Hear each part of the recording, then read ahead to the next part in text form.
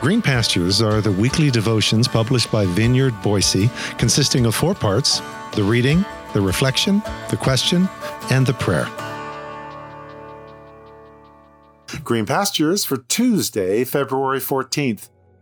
The confounding, infuriating, and oh so predictable mercies of God. Today's scripture reading is found in Jonah chapter 4, verses 1 through 4 from the Message translation, which reads, Jonah was furious. He lost his temper. He yelled at God. God, I knew it. When I was back home, I knew this was going to happen. That's why I ran off to Tarshish. I knew you were sheer grace and mercy, not easily angered, rich in love, and ready at the drop of a hat to turn your plans of punishment into a program of forgiveness. So God, if you won't kill them, kill me. I'm better off dead. God said, what do you have to be angry about?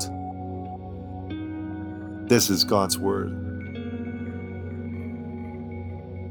Jonah is really ticked off. Really ticked off. He was furious at God. He lost his temper. He yelled at God. Imagine that. I know it's hard to imagine, but just try to for a moment, okay?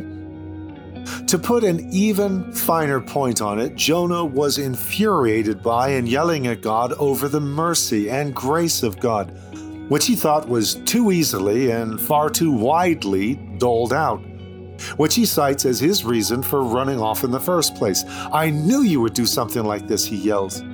I knew you'd go all gushy and mercy on them when they made the slightest move towards you. What a lightweight, how disgusting, how nauseating. How can you do this? How can you do this to me? I remember seeing an evangelism video years ago that mocked, with clownish music no less, some idiot walking across a crowded public walkway with a sign announcing in large letters, God loves you. Idiot. They need to be convicted of their sins. They need a heavy dose of wrath. Then you can share about love, if you can actually even get to that. Being angry with God because he's too kind and loving may actually seem to be a bit harder to identify with. Generally, it's not the kindness of God that annoys us, but the seeming absence of his kindness, at least from our lives, or more specifically, from this or that situation I'm dealing with today. Where are you, God? Why did you let this happen to me?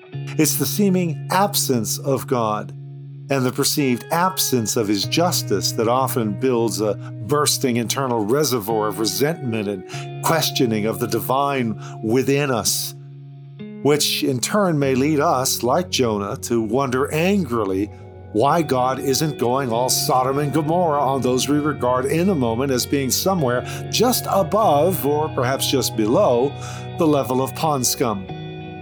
See if you can identify with the sentiment of the psalmist in Psalm 73, verse 11 through 14. He writes, what's going on here? Is God out to lunch? Nobody's tending the store. The wicked get by with everything. They have it made, piling up riches, and I've been stupid to play by the rules. What has it gotten me? A long run of bad luck, that's what. A slap in the face every time I walk out the door. Right, let's be honest. We all visit this place, which is why this psalm is here, to equip us with words shaped for just such moments. The key, of course, is to visit this place, not to live there. But right now, Jonah is living there. What God did, or rather didn't do, was evil in his eyes. Literally, the Hebrew reads, it was evil to Jonah with a great evil. God not doing the evil he threatened to do was a great evil in Jonah's eyes. So he blew up and stormed out in an angry sulk, muttering, oh, for the love of God, that confounding and infuriating and oh so predictable mercy of God. Right past all the weeping Ninevites and lowing cattle beneath their layers of sackcloth and ashes. And before you go all judgy on him for acting no better than a 2-year-old who hasn't had his nap yet, pause.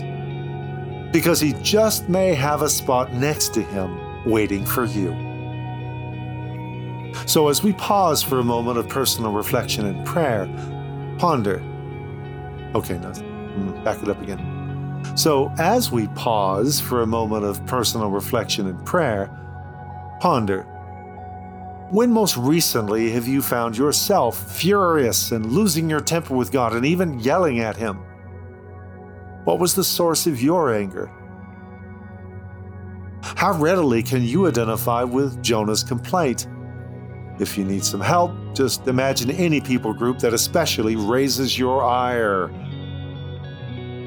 What is a healthy way of responding to such anger at God? What do you do with it?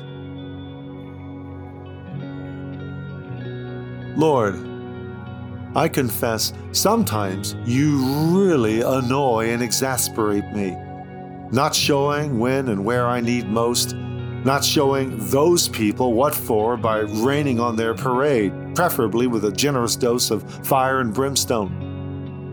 Thank you for being able to handle that hot anger in me, for that is the other great lesson of this Jonah story.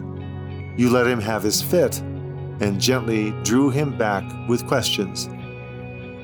Thank you for likewise making space for me and my own tantrums, pouring your mercies out on me, even as I fume over that same mercy being poured out on certain others.